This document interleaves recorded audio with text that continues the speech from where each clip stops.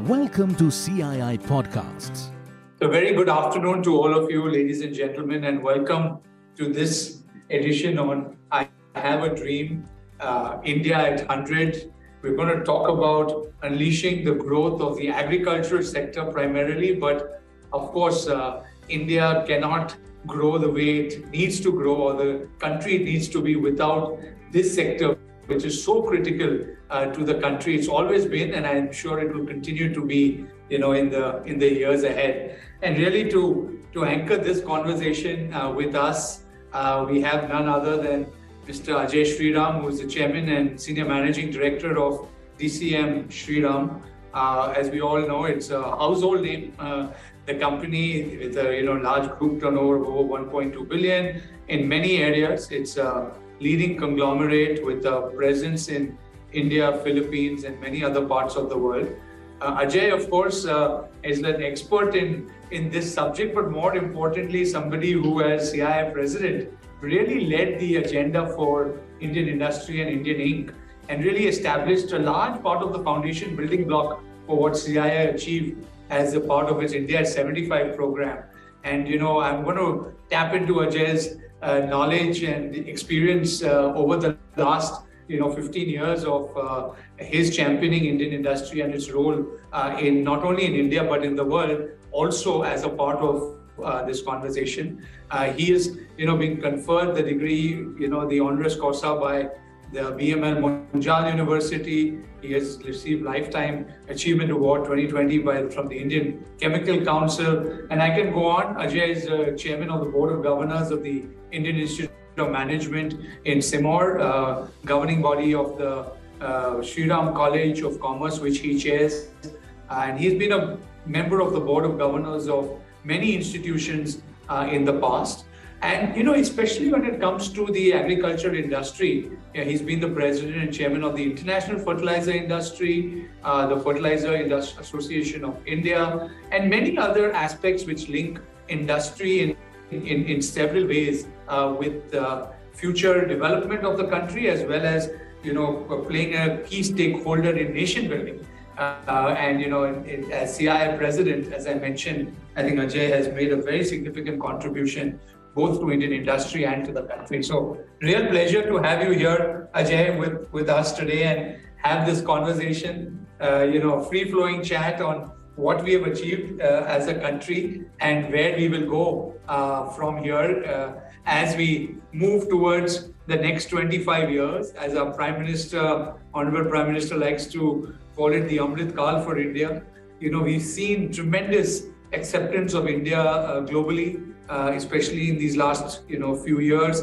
The ability for India to create a new growth pattern both for the country as well as to be able to collaborate effectively with larger cross sections of the world to be able to establish ourselves more as a global leader.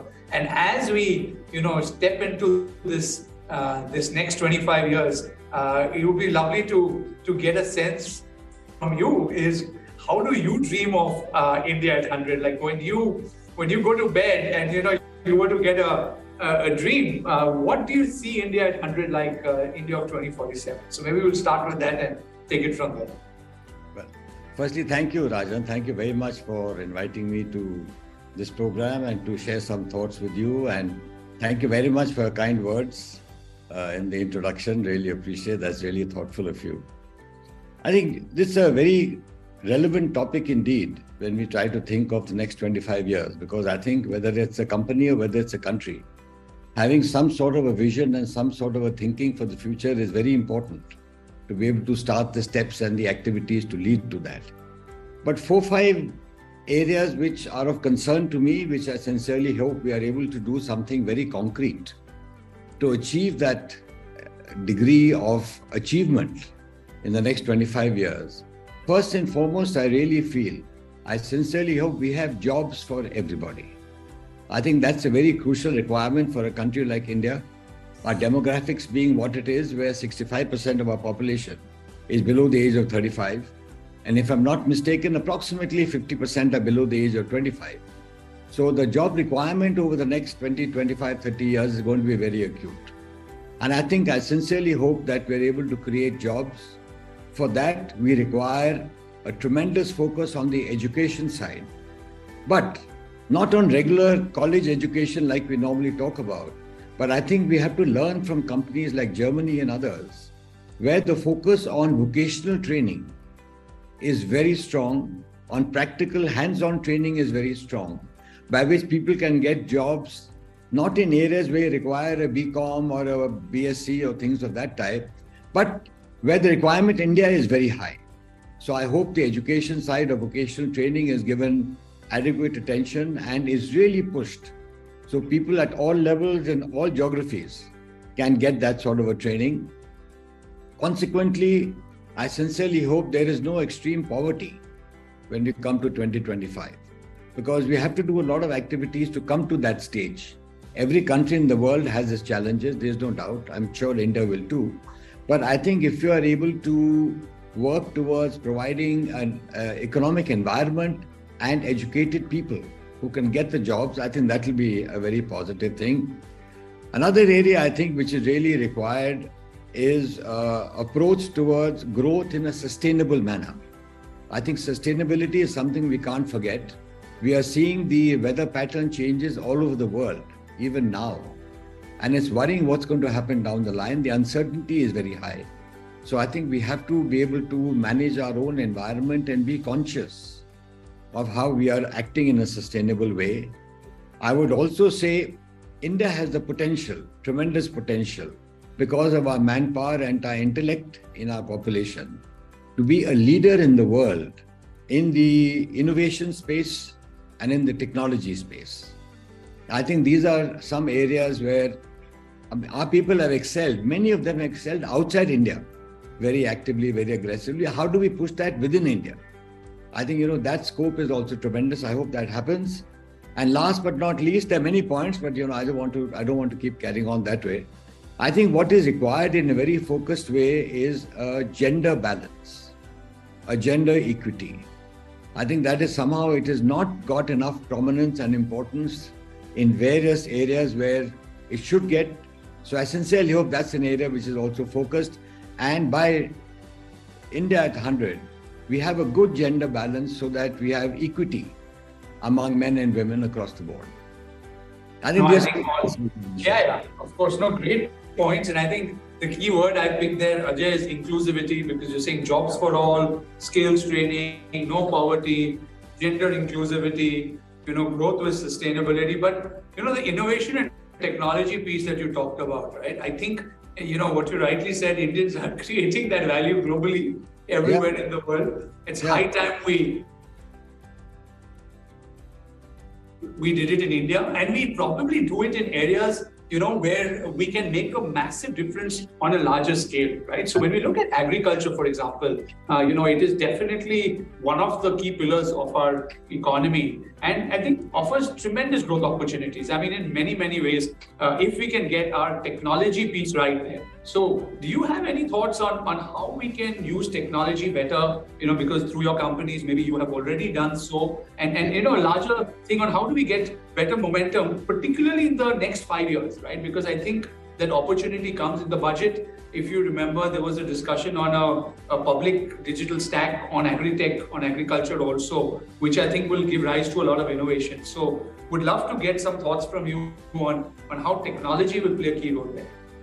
See, you're right. Agriculture for India is a very crucial industry, where today we have almost 140 crore families, 14 crore families who bank on agriculture.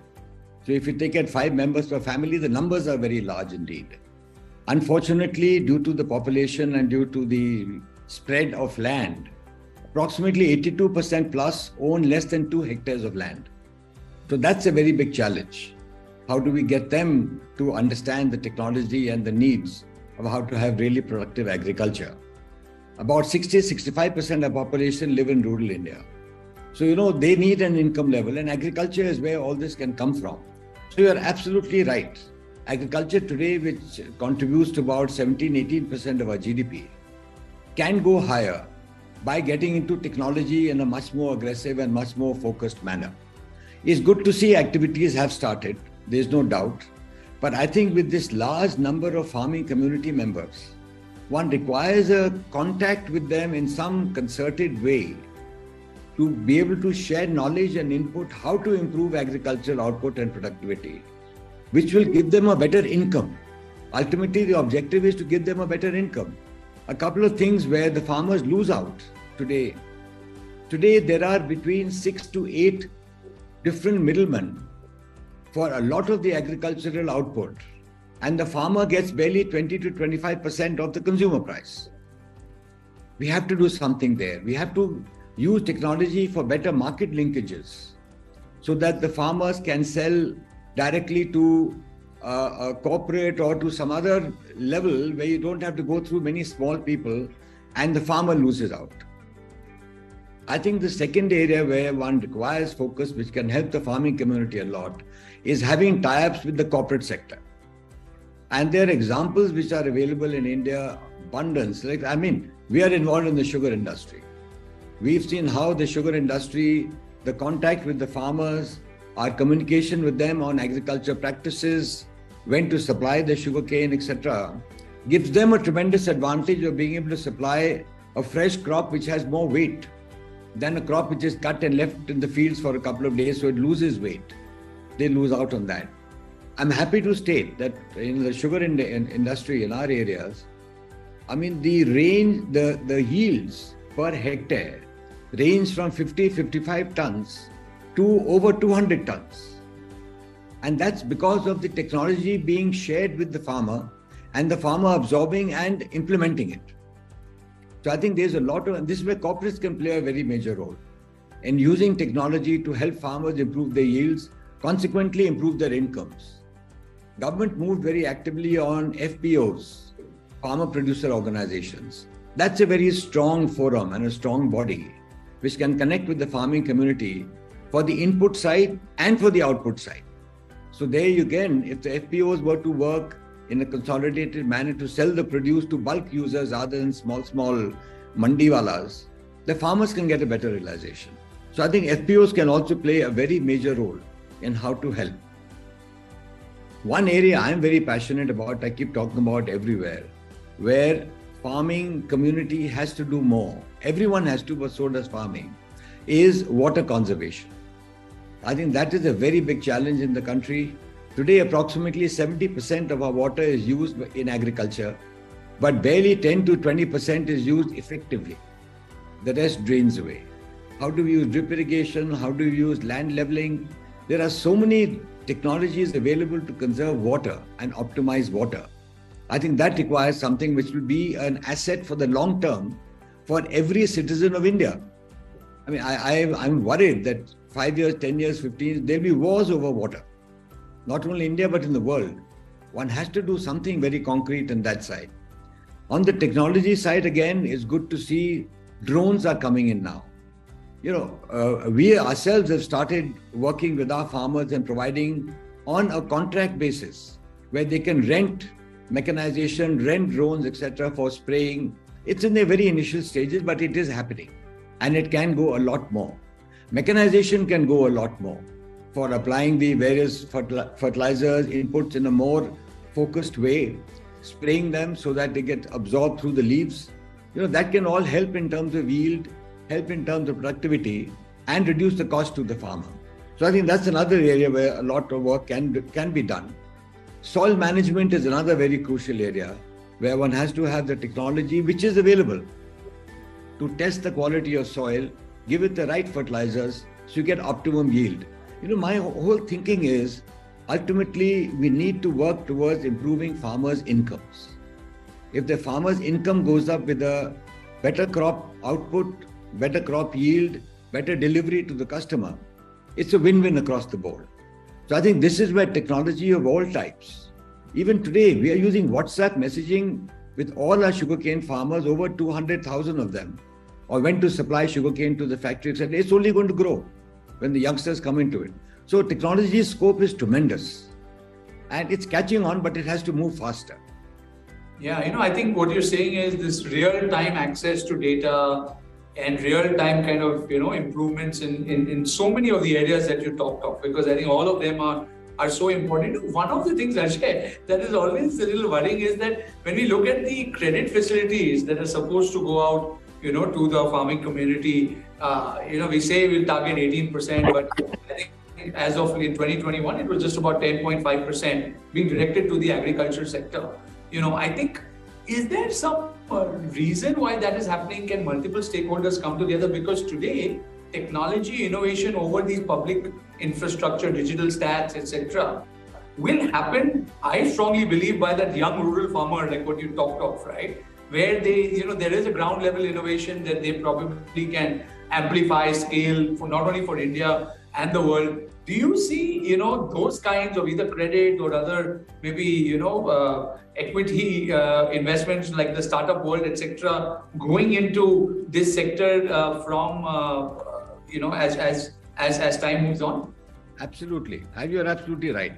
I think whether it's startups or I would say existing corporate sector also have a tie-up with the farming community. They can also help the farmers get credit at the time of need and repay it after the crop comes out and they're able to sell it. But there has to be a mechanism where there's trust between the farming community and where they can get the money from in a seamless way. I think that effort has to go in a little bit. But just to give an example of corporates, we have tied up in our sugar business with banks, where farmers can go to the banks to get a loan during the course of the growth of the crop. And we've taken the guarantee that after they've signed the loan and signed an agreement with us, we will repay the bank out of the cane money, the money we have to pay the farmer for sugarcane. So it's a win-win across the board. Sure. We can do a lot more credit which can be done. Startups which are working in rural areas, they have a good connect. They can play a major role with the banking system also, or with other lending mechanisms which are coming up now to give them the money. And advance giving and settling against their crop is a very tenable, practical solution. But it has to be in an organized way. It can't be ad hoc that, because today very often mandis, etc., they take the crop, they're standing there for 2 days, 3 days, not knowing who they'll sell it to at what price. I think this way government has to also come in. They are giving a lot of loans to the farming community, but come in to give it a more organized structure and flavor. Yeah. So that the farmers can get the money and get the price for their crop. That's what is a big challenge for the farming community also. No, and we got to scale this, right, across what you said, across all types of farmers, to be able to truly unlock this potential. We say India is a global food bowl, right? It's going to be, because let's face it, our relationship with food in India linked through agriculture is very different from most societies, right? I mean, when we see how it is, and I think, it's a very futuristic goal that India will, ensure food security, not only for our own people, but to a large extent can become a large food supplier to the world, and as we see that, I think we need to get our overall strategy right. So any thoughts on strategic things that we can do across multiple stakeholders, right? Is there government's role? Is there private sector? Is there civil society? I don't know. Is there some multilateral work globally that we need to do to ensure that we can at least unlock this strategy? I think, it is combined definitely. Ultimately, end of the day, the farmer has to buy his inputs from somewhere or someone and sell his output to someone. How do we get that connect going all the way? On the input side, the potential for better quality seeds, timely availability of fertilizers, the knowledge of how to apply water at what time of the day or night or year or month, whenever is required. I think that's when technology and knowledge has to come in a very focused manner. So farmers actually utilize that time to improve their yield and get the output. I think that is something very important. And coming back on the output side, I think again, this is where the tie-up with corporates can play a very positive role in giving them an income. There are so many, like I was mentioning, sugar. You take the sugar industry, take the dairy industry, some of the fruits manufacturers. Some of these are really giving the farmers an assured income, which is a very forward-looking approach to give them a sense of security. I think where we need to do a lot more is an area like food processing. That is something where the farmer can be a beneficiary, corporates can manage it correctly and get their returns, and the country gains on exports. It's a win-win across the board. But we need to do a lot more on that. But in agriculture, Rajan, one of the biggest issues is India today is 29 states and 8 union territories. Agriculture is a concurrent subject. So ultimately, the final decision on what is to be done is taken by the state. And that is where there is each state has their own policies due to various tugs, pulls, or their own priorities, whatever they are. I would feel like Mr. Arun Jaitley, when he was finance minister, set up the GST Council, which had all the finance ministers of all the states of India. I think if the central government were to set up an agriculture council and make that a forum to discuss periodically certain policy issues for agriculture, which affects the entire farming community and every consumer too, across the board, I think that will be a positive outcome in some time of getting an alignment which can be a win-win for the states also. So I think some coordinated working like this for sharing policies, sharing what to do, what not to do, technology transfer solutions, learning from each other states where each one is doing better. I think some of these can be very positive for actual economic growth on the agriculture front. No, and especially as we look at the new age agriculture sector, right? What we were talking earlier, which will actually start separating some of the states from the others, right? Because I think as technology starts to play a deeper role, we always find that, there is a winner takes it all kind of a thing. And I think maybe it can increase competitiveness among states. But more importantly, I think that's a great point for us to take back, even as CII, as in India at 100 in our vision document, on how do we create a framework and a collaborative platform for multiple policymakers to come together, not only to understand, best practices globally, but also to work amongst one another to see how we can ensure that, the good practices go. But, regulatory wise, there are agriculture has its own little regulatory framework, and you're right, different states and all, because it's also somewhat a political subject because it involves large numbers of people. How do you really see this? Is there any policy support or something that you feel that can resonate across, the country that can work when it comes to shaping this new age sector particularly? When we talk to people in the government, in a couple of states which I've been and in the center, of course, everyone talks very positively that they want the productivity to go up, farmer income to go up. The second part is, in any sector, anywhere in the world, one will always have black sheep. That's a given of human nature.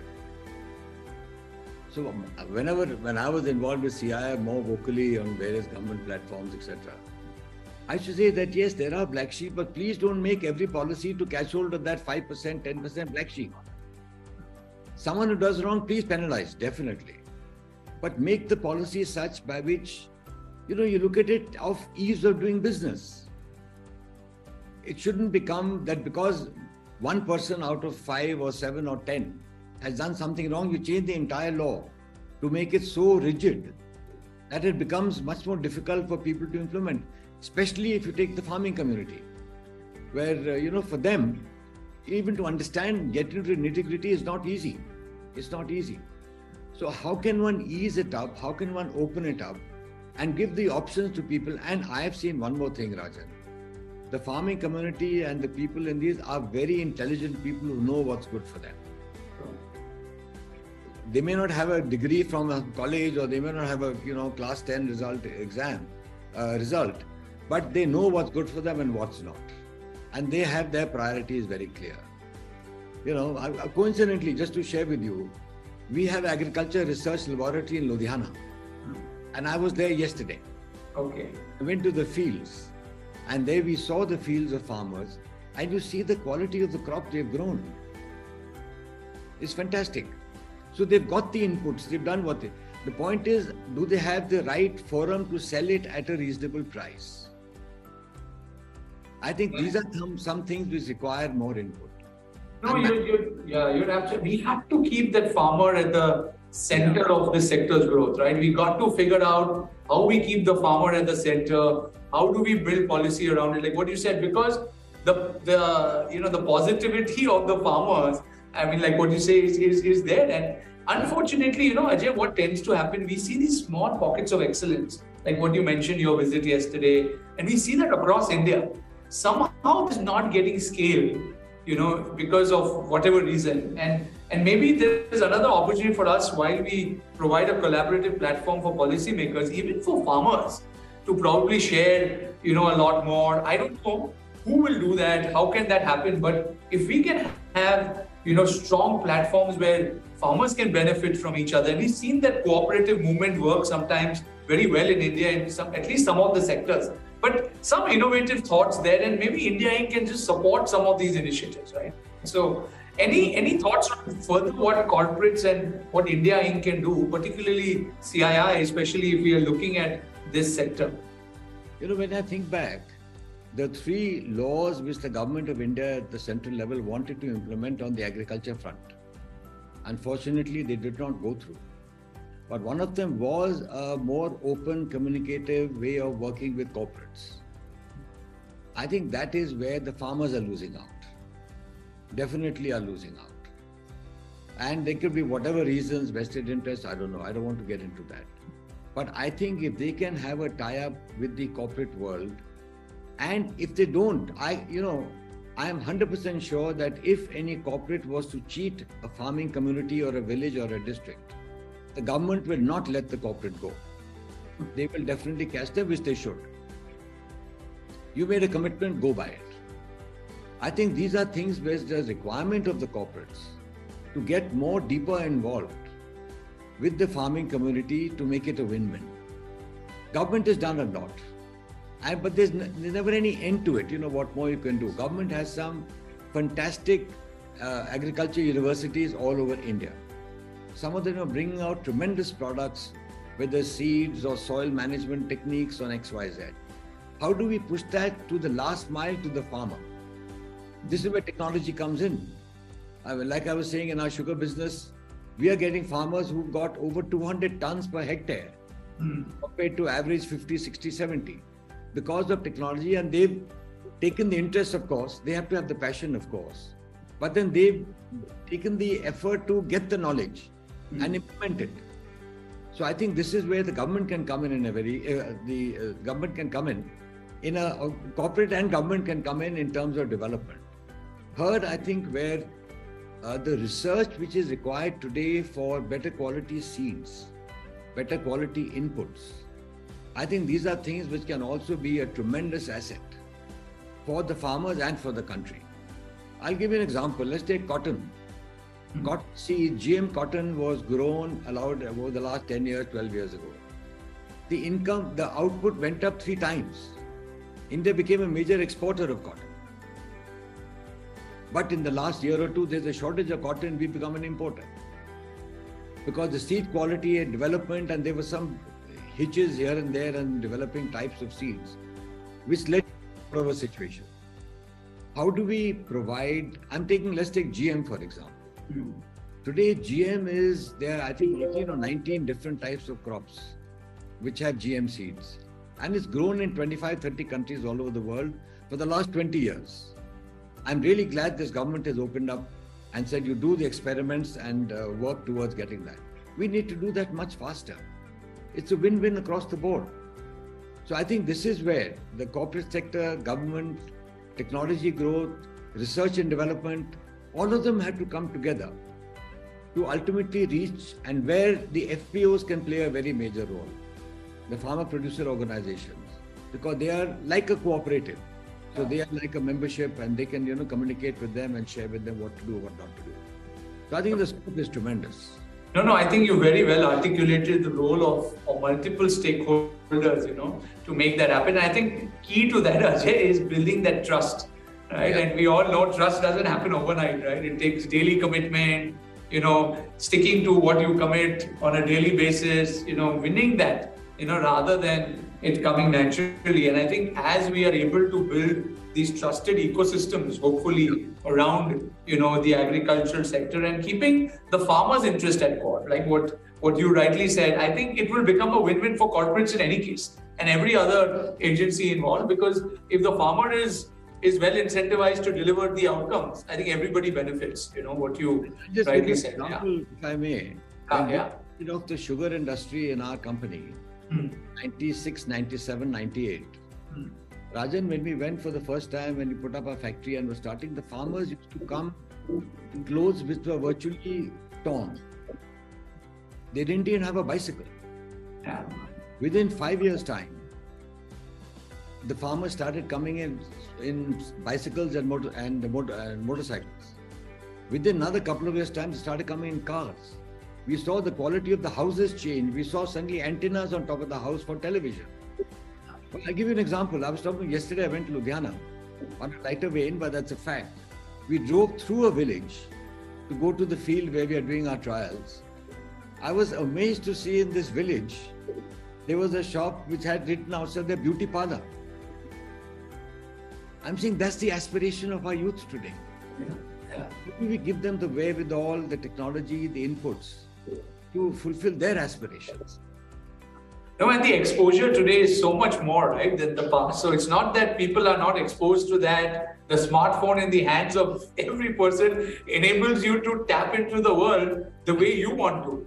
Internet has changed the exposure. So what you say is, I think it's making it easier to be able to, at least understand the aspirations. But obviously, as the aspirations go higher, we have to find ways to connect that. But that's the beauty of this, journey of India to 100, because I don't think there's any other country, Ajay, in the world which has such a large youth population, which will become a part of the employable global workforce. Correct. What you rightly said, at a time when, the rest of the world is aging, including China. And I think this is our window, it's literally, in the history of mankind, you won't find a country of 1.4 billion people transforming itself, from an underdeveloped. So I think the excitement and potential is so much. It's just about, getting the things right. And, as we move on this journey, Ajay, what are some of the other sunrise sectors? Like we've talked, extensively about agriculture because it's so important and critical. But I want to spend these next, 12 to 15 minutes that we have to tap into some of the other things. So any other sunrise sectors that you feel, which are critical from an India standpoint, where we can become, the leading global player in the next 25 years? What do we strengthen? How do we look at it? Any thoughts around some of the other sectors? I think one is outside agriculture now, not necessarily agriculture, but in general. I think one, the potential for India to become a manufacturing hub for the world is tremendous. We are stuck at the 16-17% for some years now. I sincerely hope India at 100, we are at least 25% of the larger GDP level. That's the important point. It's good to see the investments happening, good to see the priorities happening. There is, of course, again, work to do state-wise, center-wise on ease of doing business. That's an activity CI is deeply involved with, as you're aware. We are discussing with government very proactively, and they are listening very proactively, seeing how they can work on it, but there is a lot to be done. I think that's one area where there's a lot need to be done. Second is, I think, as I mentioned earlier, is in terms of AI and ML and technology. I think that is something India can definitely be a source of strength for the world in terms of giving that technology out and sharing, for making it applicable in virtually all sectors so that it becomes an ease, for not only cost-wise, but ease of doing it, but also for the quality management side, delivery side. I think another area where India needs to focus is on the logistics side of management in the country. I think today we are not the most competitive in the world. We need to do a lot more of that. The focus on infrastructure is strong. We are seeing that, which is very positive. But I think the entire thing of supply chain management, the costs of logistics, etc., we are still much higher than many other countries. I think we need to do something there also very proactively. Another area is climate change. I think that is something where we are seeing the impact of that across the world today.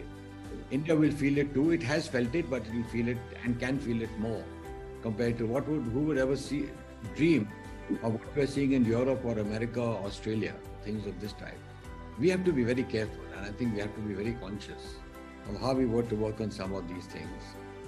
On some areas of agriculture, if I may say so, is the biological side, where we don't have to have only chemical fertilizers, but how to get biological fertilizers and stimulants and inputs, which can help farmer produce their output and productivity. That can be a very good area. Some focus on some areas. Today, India imports almost 75 to 80,000 crores worth of oils and oil seeds. How do we get that into our own portfolios here and we don't have to import it? And today what's happening is the cotton seed oil, etc. we import. It's all GM, cotton seed oil. Why can't we do it over here and grow it and save that foreign exchange? Pulses is another area where we are importing 14,000 crores a year. How do we get that into our own economy so we don't have to import it? So it's a matter of saving imports as well as expanding exports. I think the potential in India is huge on many, many fronts. But someone has to have the passion to take it up. All these things, corporates, government, we've seen even in government, we've seen a couple of ministries, what phenomenal work they've done here. I mean, it's absolutely amazing and hats off to them, what they've achieved. But we need to do it across the board. Yeah, no, I think what you rightly said, the alignment around all of these, both thoughts, initiatives, cutting imports, expanding our export footprint at a time when the world is anyway looking, at an alternative to China and other parts of the world. We always say, hopefully by India at 2047, the world will talk about an India plus one strategy, Yes. Not the other way around, for which, what you rightly say, competitiveness in our manufacturing sector has to come, right? And I think everything, infrastructure, logistics, will help that. And I still remember, even in your CII president days, that was a very strong emotional point for you as well, that, we see the chance, we see our ability to improve our manufacturing share of GDP, really, Yes. What can we do to make it happen, right? And I think hopefully we are on that journey and that path, Again, one more point which I mentioned earlier, that with our 29 states and 8 union territories, if I recollect, for the economic growth part of it, there are 47 different acts and rules which are concurrent subjects, which means ultimately the state has a final authority, the decision-making power. So I think this is where each state has to take it up first, or in some coordinated manner to sell it to the states, where something needs to be done. No, I think competitiveness of states also, we keep seeing these different reports, surveys, the investor weeks that we see. So we're seeing states also being extremely proactive on attracting the right investment, into the states. And I think that part is shaping up. But to the larger point is, how do we really increase that manufacturing as a percentage of the enhanced GDP? Will require some, innovation in both implementation, thought processes, and hopefully, we'll be able to crack that collectively, and maybe also get Indian corporates and global investors who are coming into India to take a little more risk, as sometimes, we say we're not as risk-taking probably as the West and other countries that have thrived on innovation. Even our R&D spends as a private sector is far below global standards. So maybe that could be some shift, but many things can aid that process. But it's interesting times, definitely.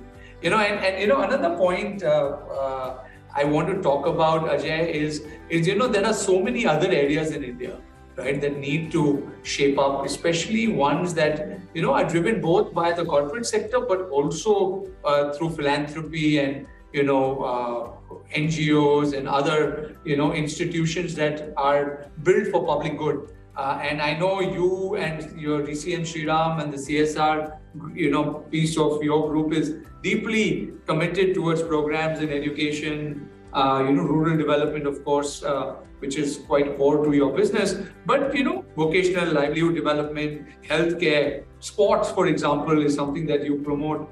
So how does the CSR side, how does philanthropy both corporate, individual, time, skills, money. How does all of that come together, in our new India of 100, if you were to imagine, how do you see that play out?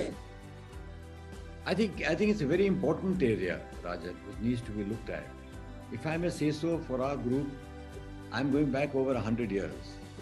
When Sir Shriram was the one who actually was running the industry, and it was in 1926 that he started Shriram College of Commerce.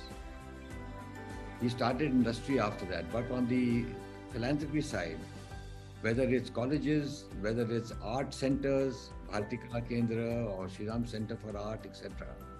Or now, the next gen has done the Shriram School. I think all these are moving very proactively. And I think our family philosophy is very much to give back to society. I think that's something which is there right from day one. And we've all seen it as we've grown up in the company, of how the approach and attitude of our elders has been towards society around us. I started my career in the sugar industry. In the sugar industry, one sees how one has to work with the farmers, has to go to the villages, and how you can improve their livelihood. So, it starts literally from the exposure which I think all of us have got as members of the family, to see how we can give the right focus and attention. So our company also has very actively got into, as you rightly said, in terms of villages. We are focusing more of areas where we are located, because there we have, one, a better control on the activities, can monitor it, can ensure delivery. Most important is not only set it up. For instance, we've taken in our Kota region, putting up toilets all over in a very extensive manner. But you have to manage it and get the local society and the villagers and the schools to manage it, so that it becomes a continuing maintenance. It should not become a go down, after a year or 2 years. So one has to keep that activity going to get the mindset change, which is required very actively. As I mentioned a little earlier, I think water is something which we consider to be very important for us because of the nation. So whether it's making water bodies, collecting water, conserving water, pushing drip irrigation, pushing land leveling so that water is not lost while doing agriculture, how to do proper growth of trees and gardens within small towns. We've done it in Kota, we're doing it in our Gujarat areas. All that, how do we make life better and a greener sustainability side of it, if you look at it. That's also a very important area which needs to be looked at. So I think we've got these 5-6 areas which because we have separate divisions, each one sort of focuses what is required in their zone and their areas. We are actively involved. But I think at a macro level, looking at the villages, upgradation, education side, health side, water side, I think these are areas where we are committed to growing, committed to making it effective so that the society around us gets the benefit and they live a better life down the line. I think that's something which you have to continuously keep doing. No, I think the next 25 years, Ajay, are going to require many more like you, to believe in the difference that they can make, to society, particularly, given where you started, right? You want a poverty-free India, we want a, job for everyone. We have to invest beyond what is, possible to make that happen. And I must tell you, Ajay, it's interesting. There are many interesting initiatives around philanthropy and giving, especially with new age wealth creators who have come in, who want to deploy a large part of their wealth that they've created as effectively as they build businesses into the, and I think that trend is also changing. And someone like you has been doing it for over about nearly 100 years, but smaller families which might have smaller amounts to put, but that buck can go that much further if it is supported through very interesting means. So I think it's an exciting time, especially when it comes to India and what all we can achieve. but how do you see the next gen, the message for youth? Because you started with that, and maybe 45 minutes have just run by. We can keep talking, but on a closing note, what's your message to to the young people of this country? What's your message to, different stakeholders of India, for these next 25 years? Anything in particular you'd like to, share? Just some thoughts. It's an interesting question. Thoughts which come to mind is that ultimately, I do feel that if society around you and the industries around you prosper, everyone prospers. I think trying to move in a selfish way is not the right direction to achieve sustainable long-term results. One has to, whether it's business, I do feel business and growth of business is so crucial for the Indian economy. It ultimately provides jobs. It actually gives a growth to the GDP. It gives income to the government. It actually is a win-win across the board.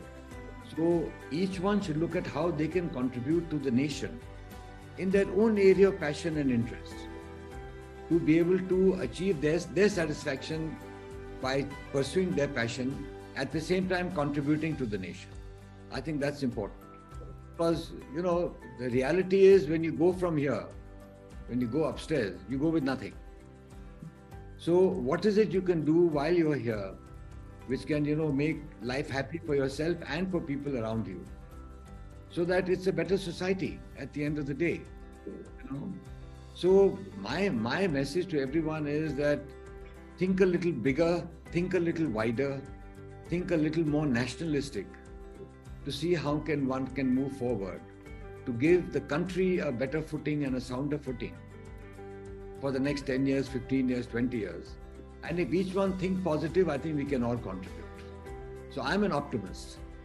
So I think being an optimist, I do feel that whatever one does will lead to something more positive down the line. And I sincerely hope people believe in optimism and doing something positive. There will be positive results at the end of the day. Totally agree. I share your optimism. So that makes two of us, and that will be infectious and make others. But such a beautiful point, the same Vasudhaiva Kutumbakam, which Prime Minister Modi has taken as a G20 theme, for not only India, but I think collective progress of the world will happen if we really think of the world as a whole and really invest to make sure that every person on earth, benefits from the others who have already probably benefited a little more, and make sure that, we leave behind a better world. So again, Ajay, thank you so much for such a enriching and, enlightening conversation, and look forward to holding you committed to some of the things you said, and we'll continue to look up to you and take your inputs as we move forward over the next 25 years on this journey for India. Thank you. Thank you very much, Rajan, for inviting me to share some thoughts and giving me this opportunity to share my ideas and thoughts a little bit. And I look forward to working with you and with CII and your committee to carry forward whatever we can for the benefit of the people and the nation of India. Thank you very much. Likewise, look forward. Thank you. Thank you for listening to CII Podcasts.